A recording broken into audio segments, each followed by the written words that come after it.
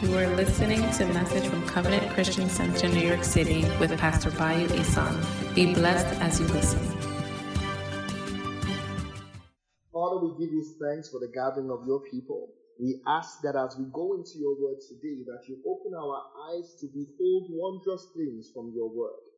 Open our eyes to see that which is written concerning us in the volume of your book. Father, teach us by your Spirit. Open our ears to receive your instructions, to receive your corrections, to receive your reproof, to receive instructions in righteousness, so that we may be equipped, mighty God, fully prepared for the work that you have called us to do.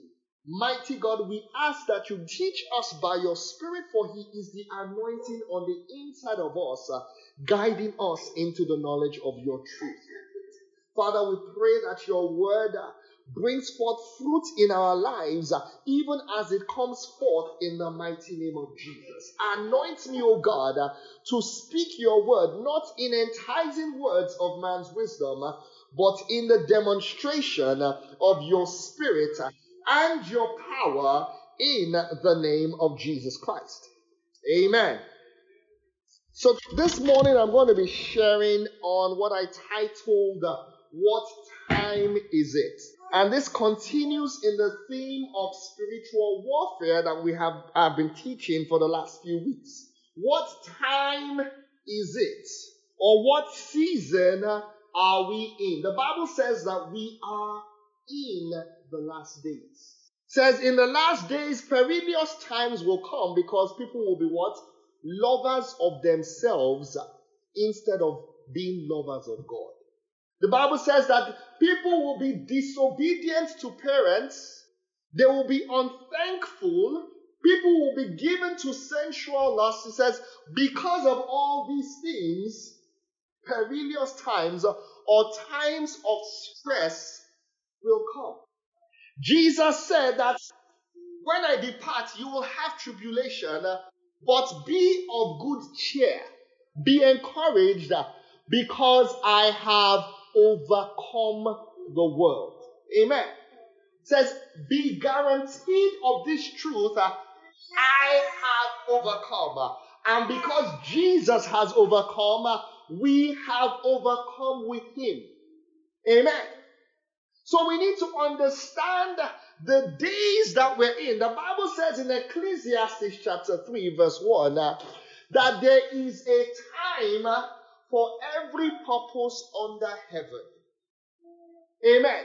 There is a time and a season for every matter under heaven. That as long as we are under heaven, as long as we are upon the earth, there is a time and there is a season for every purpose. Which means understanding the time I'm in will lead me to understand the purpose for which I'm in. Amen. Understanding the timing of God will cause us to understand his purpose or what we are supposed to do. Praise the Lord. First Chronicles chapter 12 verse 32 talks about a tribe in Israel described as the sons of Issachar. Amen. He was one of the 12 sons of Jacob. And the Bible says that the sons of Issachar had understanding of the times to know what Israel ought to do. That is because they had an understanding of the times, they understood Israel's purpose for that time. They understood what Israel was supposed to do. I believe somewhere else in Ecclesiastes it says when people don't understand the time or the judgments in which they are in, they will be taken captive by an evil time. It is so important to understand the time you are in. In the natural, during the winter time or the winter season, you don't come out in summer clothes. Amen. If you saw someone in the middle of winter come out in shorts and a sleeveless or just a sleeveless shirt, you would wonder what is wrong with that person. Amen. There is a way that we dress or attire ourselves in the middle when the temperature is minus 30 degrees. You don't come out wearing shorts. What will happen? You will catch a cold. You will get pneumonia. You will fall sick. You haven't understood what you ought to do in that time in order to survive or persevere in that season. Just like in summertime, you don't come wearing heavy coats. If you walk on the streets, you will get more than a second glance. So it is in the realm of the Spirit. We need to understand the times that we are in so that we know what we ought to do. Amen. Now, what I'm going to be sharing is to explain to us from the scriptures the time that we are in, so that we know how we need to engage ourselves in this time. Hebrews chapter 9 from verse 7 says, but into the second part, it's talking about Jesus and what he had done and how he had offered himself as a sacrifice, and now as a high priest he was coming before God into the temple in heaven. And the Bible says into the second part. In Israel that time, the temple had the outer court, it had the inner court, and it had the holiest of all. The holiest of all was the second part. It was the part that was beyond the veil. Only the high priest could enter the holiest of all. Amen. And within the holiest of all was the ark of the covenant. In the holiest of all was Aaron's rod that budded, talking about authority. In the holiest of all were the tablets of the law, talking about God's instruction. The ark of the tabernacle represented the presence and the glory of God.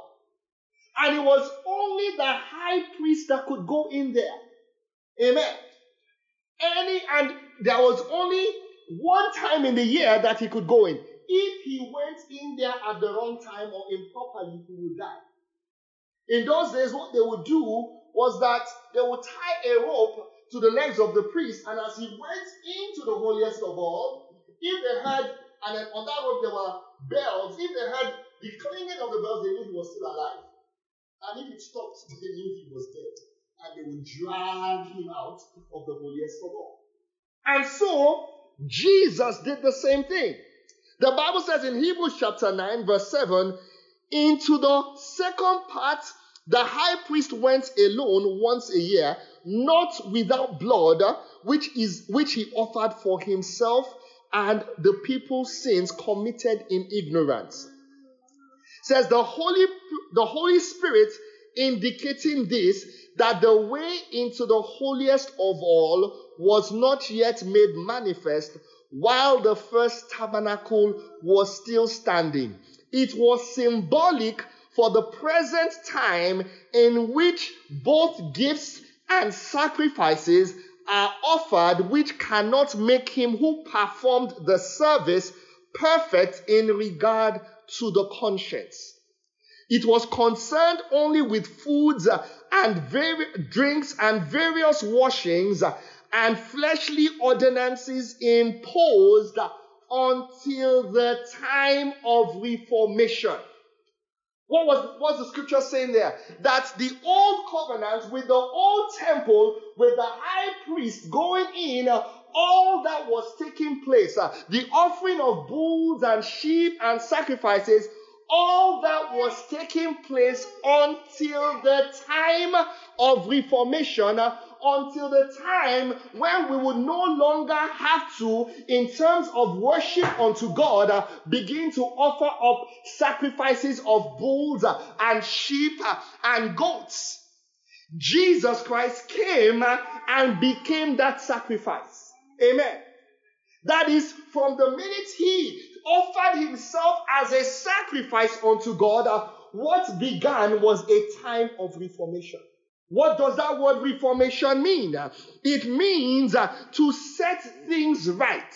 It means it is an orthopedic term, which means to snap a broken bone back into place. Amen. If you have a fracture, the orthopedic surgeon, in order so that you can walk properly, will have to snap that bone back into place. And sometimes it's painful when they snap it back into place. Or if your shoulder gets dislocated, they will have to snap it back into place. Amen. So the scripture is saying that everything that existed from Moses and all the different prophets and all the priests that came before Jesus, that is all that happened because the Holy Spirit was demonstrating that the way into the holiest of all was not yet made manifest while the temple first stood. Jesus said that, look, I will tear down this temple and I will raise it again in 3 days. Talking about his body. The Bible tells us that when Jesus died, that the veil that was in the temple was rent into two. Amen. At the time of his death. And what was that indicating? That the way into the holiest of all was now made manifest or opened to everyone. It wasn't just the high priest. Everyone that sought and hungered for God could come before the throne of grace by the blood of Jesus to obtain mercy and to find grace to help us in our times of need. It was a time of reformation where everything that is going wrong, everything that is broken in your life can be set back into place. Amen. And so we'll see what Jesus did. In Hebrews chapter 10, verse 11, the Bible says, and every priest stands ministering daily and offering repeatedly the same sacrifices. This was the old order. Jesus brought about a new order, a new pattern for us to follow. It says in the past, every priest stands ministering daily and offering repeatedly the same sacrifices. And the only people that could become priests were people that were in the tribe of Levi. Nobody else could become a priest. But Jesus changed that order. Jesus did not come from the tribe of Levi. Jesus came from the tribe of Judah. Amen. Judah means praise. That is, Jesus came from the tribe, the people that are given to the praise of God. He is the Lion of the tribe of Judah. And so he's setting a new order around. Judah, the Bible says, was given the scepter, was given the kingdom, was given leadership. Says, my scepter shall not depart from Judah. That is the new order that Jesus Christ has set. A time of reformation which we need to understand if we are going to set things back into place. That is where there is disorder. This time of reformation, we set things back into order. Where there is corruption, you set righteousness to begin to prevail. Where there is injustice, you begin to establish the justice of God. The Bible says, I'll read again, and every priest stands ministering.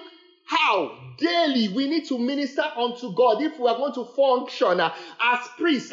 They minister daily, offering repeatedly the same sacrifices, which can never take away sins. That is, he said he couldn't make them perfect with regards to their conscience.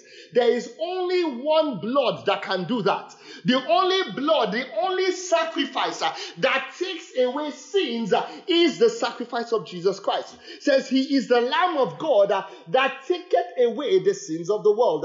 The Bible says the blood of Jesus is the one that will purge your conscience of dead works, and the reason for that is so that you can begin to serve the living God. The reason why the blood of Jesus cleanses you and purges you of dead works and dead thoughts and dead desires is so that you can begin to serve the living God. That is, you are redeemed by the blood of Jesus so that you can serve the Most High God. As God said to Pharaoh, let my people go so that they can do what? Serve me. That is our redemption. We were redeemed, called out of the world to serve the Lord, the Most High God. Amen. That's the purpose of our redemption, to serve the Most High God. He says, but this man, after he had offered one sacrifice for sins forever, sat down at the right hand of God from that time. Amen. From the minute he sat down at the right hand of God, the Bible says from that time, this is the time we're in. Amen. Says from that time, waiting. What is he waiting for? What is Jesus waiting for? It says, from that time, waiting till his enemies are made his what? Footstool. Amen. It says, from the minute he offered himself as a sacrifice and offered his blood and dealt with sin once and for all, the next thing Father said, sit at my right hand. And it says, as Jesus sat at his right hand, from that time he is waiting for one thing, for all his enemies to become his footstool. Praise the Lord. For all his enemies to become his footstool. We see that in Psalm 110. It says, the Lord said to my Lord, sit at my right hand till I make your enemies your footstool. That is everything that is contrary to your will, everything that is contrary to your purpose, everything that is in disorder, disarray, I will make your footstool. Said, sit until I, the Heavenly Father, makes all these things your footstool. 1 Corinthians 15 says that the last thing that will be destroyed will be death. It says sit, and the Bible lets us understand in Ephesians that we are seated where? Together with Christ in the heavenly places. As God the Father is saying it unto Jesus, sit at my right hand until I make your enemies your footstool. The same thing applies unto us as the body of Christ. God is saying the same thing. Sit at my right hand. To sit is a position of what? Rest. Sit, he says, rest until I, the Father, make all your enemies your footstool. That is everything that comes against you, every opposition, every challenge. God is saying, I will make it your footstool. That is, don't begin to be anxious and be fearful. Because I, the Most High God, will make every opposition your footstool. Every enemy, every challenge, every opposition your footstool. What did that widow say to the righteous judge? Avenge me of my adversary. The Bible says God himself, the righteous judge, will avenge his elect speedily. It says, but will he find you persistent in faith? Will he find you crying out day and night, asking him, avenge me of my adversary? Jesus, as he's sitting at the right hand of the Father, the Bible says, he ever lived to do what? Make intercession. Amen. Saying, my blood has paid for this. Avenge them of the adversary. My blood has redeemed them from sickness. Avenge them of the adversary. My blood has redeemed them from poverty. Let your abundance be their portion. Let your abundance be their experience. Let doors open unto them. Doors that men have shut, God open that no man can close. That is, there is nothing that is too hard for God to do. Praise the Lord. There is no door that God cannot open. There is no sickness that God cannot heal. There is no need that God cannot supply. But like I shared last week, there is an adversary. And we need to call upon the Lord of hosts to avenge us of our adversary. That was God's mandate unto Christ. Sit until I make your enemies your footstool. That is, this is a time of reformation to set things back in order. Everywhere that there is disorder and chaos, God, the righteous judge, will set it back in order because he will cause every enemy to be subdued under your feet. If you walk in a particular place and there is disorder, it is not for you to begin to murmur and complain, but to rejoice because you know this is a time for reformation. That God will set this place, whatever is broken in this place, whatever is broken in any relationship, the Bible says God will set it in order if you call upon him as the righteous judge. Let's look at that. Psalm 110 from verse 1. It says, the Lord said to my Lord, sit at my right hand till I make your enemies your footstool. And this scripture just in the recent past the truth of it I've been more conscious of it. That the Father is telling Jesus, sit. That what I am doing now, you've done your part. It's now time for me to do mine. To make every adversary your footstool. Amen. To make every challenge your footstool. To make every mountain your footstool. Says the Lord shall send the rod of your strength out of Zion. Says the Lord shall send the rod of your strength, or he shall extend the rod or the authority of your strength out of Zion. Rule in the midst of your enemies. Amen. That is the mandate. That is, you are going to rule in the midst of your enemies. Psalm 23 says, I have prepared a table before you in the presence of your enemies. Do not be intimidated. You will rule in their midst because God will crush the enemy under your feet. Verse 3 says, your people shall be willing. That's what it says in the KJV. In the day of your power. What is that day of power? When the Father arises and crushes the enemy under our feet.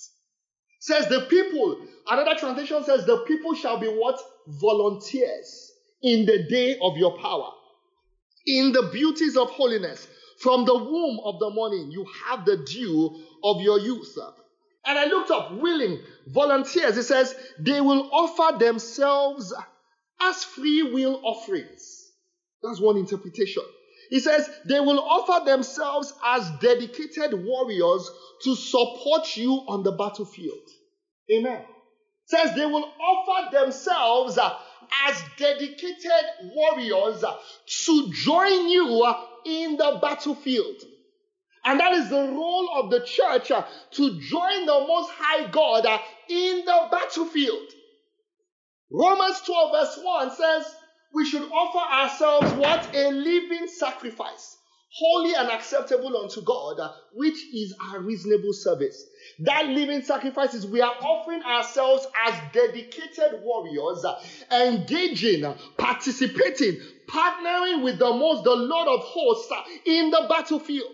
Israel did not enter the promised land without fighting for it, even though God had given it to them. So it is with the promises of God. We just don't inherit the promises of God like that. Amen. You must fight. And we are fighting because the Lord is the one fighting the battle. The Bible says the battle is the Lord's. The victory is the Lord. The battle is, he is the Lord of the battle. He is the mighty man of war. I, by chance, as I was preparing for this message, saw when the Bible says Jesus Christ is the Prince of Peace. You see that in Isaiah 9 verse 6. That word prince comes from two Hebrew words. The word prince in Hebrew is sar, S-A-R, and it's formed from two Hebrew roots. The first one means to wrestle and to fight. And the second one means to govern as royalty. So the combination of those two Hebrew roots to form that word prince means warring prince. Jesus as the Prince of Peace is a warring prince. Amen. The Bible says, I believe it's in Thessalonians, it says that the God of peace shall bruise Satan under your feet shortly. Amen. That is, if reformation is going to take place, we need to deal with the one that is creating chaos. Amen. We need to deal with the one that is creating disorder. There is a scripture in Isaiah that says, when your judgments or when the Lord's justice is upon the earth, then the inhabitants of the world shall learn righteousness. If there is no justice being executed, people cannot practice righteousness. That is, if you try to practice what is right, you will become a victim because the system is an unjust one. Just think about it. If you operated in a society or in a country where corruption is the way things happen, and then you now try to do what, you won't go anywhere. That is, you'll be promoted. They'll be promoting people over you. Why? Because there's a corrupt system in place. Do you understand what I'm saying? That is, they will tell you, or if you're a businessman and you're bringing your goods through the ports, and they tell you, unless you bribe, your goods are going to sit there forever. And then you begin to say, no, that is wrong. That is not what the law says. They will laugh at you. You are not your wasting your time. And those goods will sit there until you are ready to do that which is unjust. I'm sure we all know that kind of system. Where corruption is the way things take place. And the person that is trying to practice what is right becomes a victim because he is not participating in the way things are run. Thank you for listening to this message from Covenant Christian Center, NYC. Join us every Sunday, 10 a.m. in the Royal Theater at the Producers Club, 358 West 44th Street, New York. You can also follow us on Facebook and Instagram at Covenant Christian Center, NYC. Stay blessed in the mighty name of Jesus Christ.